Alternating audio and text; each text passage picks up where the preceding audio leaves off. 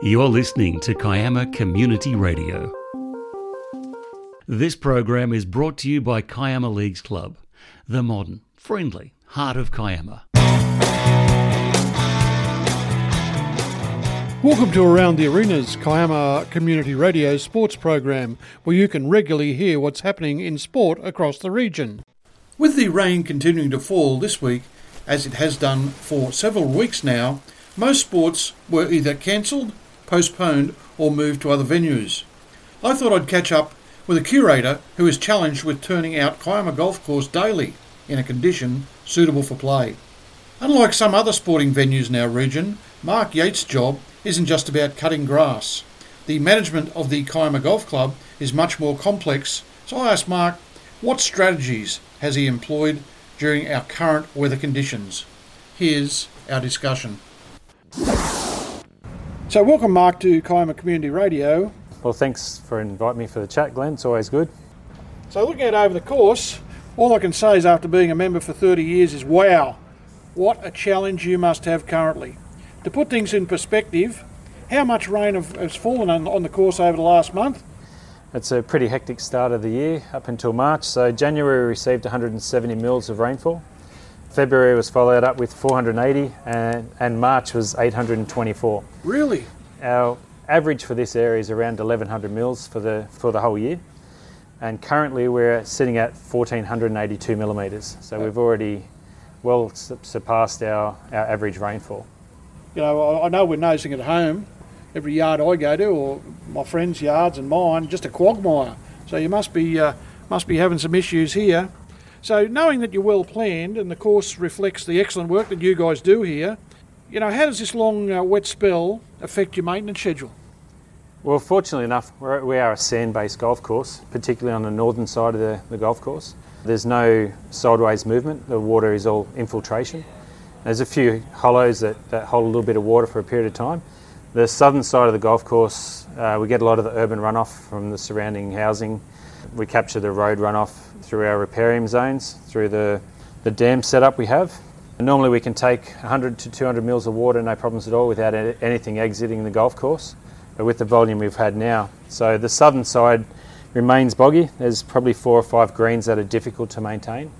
They're getting a bit waterlogged and you don't really want to put a mower on them. It had adverse effects with scalping or tyre track. So with the prolonged wet periods, we're seeing a bit of algae on the greens, but fortunate enough we had a pretty good fungicide program leading into this rainfall, and I think at the moment it's just holding on, although we've got a little stockpile of chemicals or fungicides in the shed to help us come out of this, hopefully when the weather comes good. So what, you've just at the moment you've got to put all things on hold? So are you restricting play on the course? The only restriction is if the greens are actually underwater at the time. So fortunate enough for us, we've got good surface drainage, so we can have a downpour of rain and be open 15 minutes later. So the greens will flood quite quickly at the moment, but they also surface run off quite quickly. So there's just a few crossovers like the 18th tee.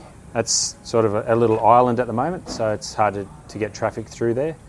We restricted cart usage as well, just to minimise the turf damage. Foot traffic is no problems at all. So it's probably more about play comfort and directing the plays in the right direction to minimise the damage.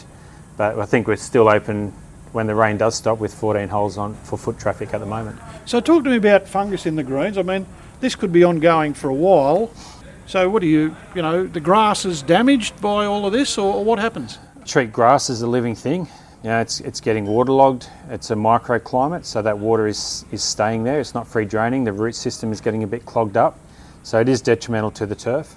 And also, it needs sunshine, to grow, chlorophyll, and produce, its growth habit, you could say, and recovery. At the moment, it's just like sodden, and it's minimal sunshine. So the problem is that we'll come out of this. We have really not had a lot of humidity, I don't believe. So the humidity and the moisture in the surface is really what contributes to disease, and that microclimate that sets the disease up. So we've got a windy day today, so that's sort of assisting us in that. But we've got to be careful coming out of this if we get high humidity and that moisture still in that surface. The disease spores could absolutely jump. So we're talking about black black fungus or something around the toxicity of that in some of these places that have absolutely flooded. So it's not that, it's a disease of the grass, is it? Yeah, well, you get your dollar spot or your fusariums or your anthracnose. These are technical terms for grass diseases. Probably we've got black algae in our greens, but 5 days of sunshine and that sort of takes care of itself. I've never really treated anything for algae. I'd say when the rain does subside a bit, we'll get some aeration out on the greens, depending on our calendar of golf. We don't want to disrupt the golfers too much, but we'll definitely need to open the greens up some form just to get that aeration and the infiltration into that, maybe 6 inches down, just to break that surface tension. So that's coring the greens, you mean? Yeah, coring or solid tining, just to break them open a little bit, just get that air back into them. Okay. So we're looking out over the course as we speak. There's water in spots, and I've been a member here over 30 years that I've never seen before. Amazing. So you talked about drainage before. Yeah. How long do you think this will... I mean, I know it's rain dependent, but so why isn't it draining now? I would have thought we're on a sand belt and... Yeah, I think there's just a few hollows where you have an accumulation of organic matter and it's just created a layer, like a block sieve, as an analogy, So, the water will hold there. But once it does drain, if we put in subsurface pits or drainage, it shouldn't be a problem in the future. So it's just identifying areas that probably haven't been noticed before. When you say you've been a member here for 30 years, speaking to Cole Kenning, who's been a member here for over 50 years, yeah. And we've had a chat about that, and he's never seen water laying to the right-hand side of the first before. He's seen the 10th underwater before the dam was built, but he's never seen water laying in some of the areas. But you know what? I consider us extremely lucky compared to other golf courses or other places, So the place of business, and you're saying we're lucky. I'm looking out, I can't see one golfer out there. And now I know the sun came out a minute ago, but it's going to rain again very shortly. So tell me about some other courses. What's the go there? Just some local courses I know, like Shellhaven Heads is pure sand and their drainage is excellent, but they don't get the urban runoff that we get. And urban runoff is our main contributing factor to our flooding of the southern side. Port Kembla and Kembla Grange would be under water for a while. The water table at Port is pretty high. And again, no water exits the golf course naturally. It's all got to infiltrate. Kembla Grange, probably, depending on Mullet Creek and the inundation there. The front nine predominantly always flooded, that I've always known, but not with this volume of water. It's just not going away. Okay, now, we said it is a business, and you've talked about Port Kembla and the Grange not being able to play on it. I guess we're going to have a lot of traffic when the course does reopen fully, and so how do you handle that? There'll be a lot more traffic on the course?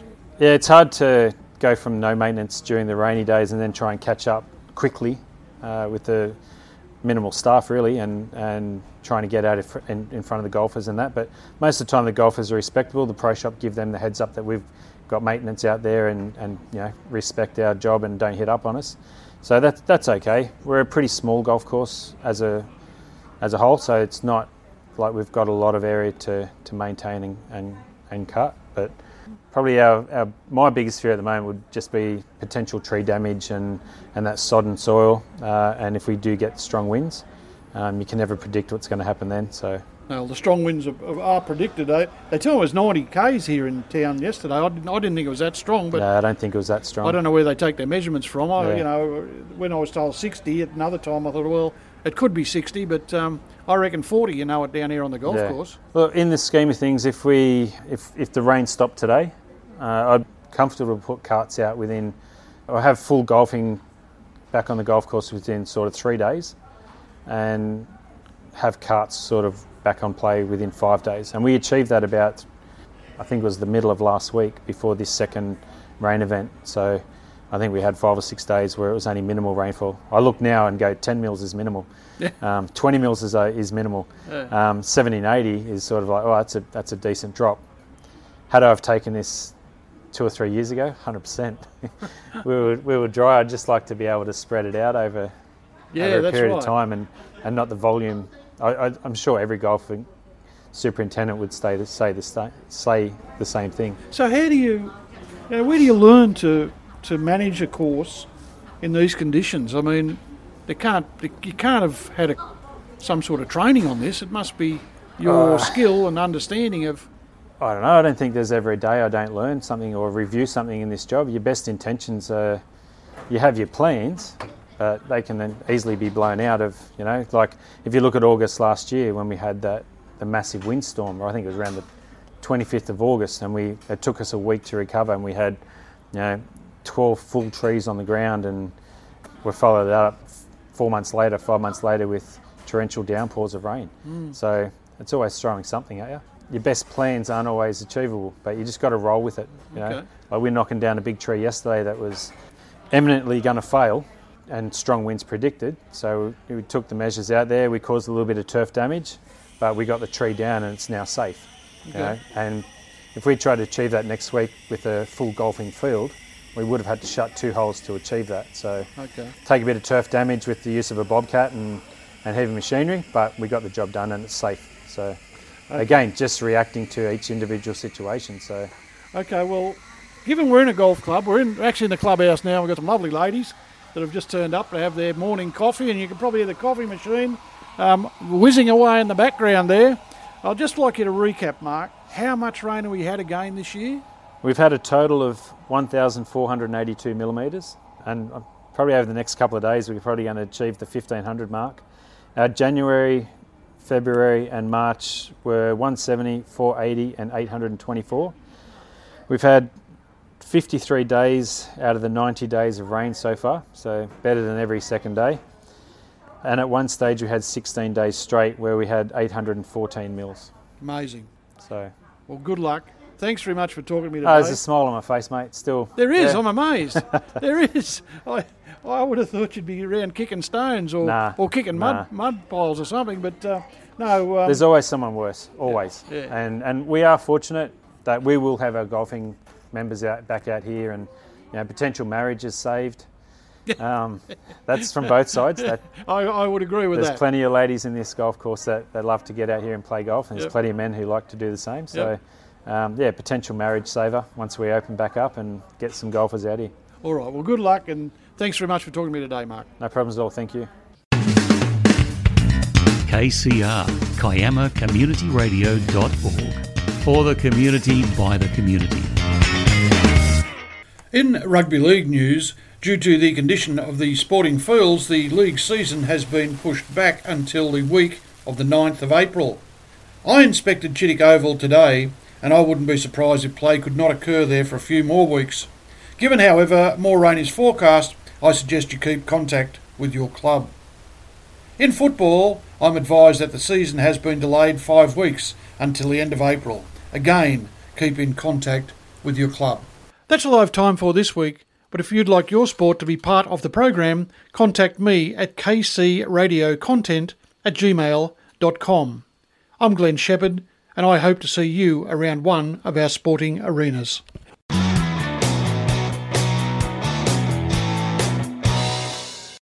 This program is brought to you by Kiama Leagues Club, the modern, friendly heart of Kiama. You've been listening to Kiama Community Radio. The views, information or opinions expressed during this segment are solely those of the individuals involved and do not necessarily represent those of Kiama Community Radio.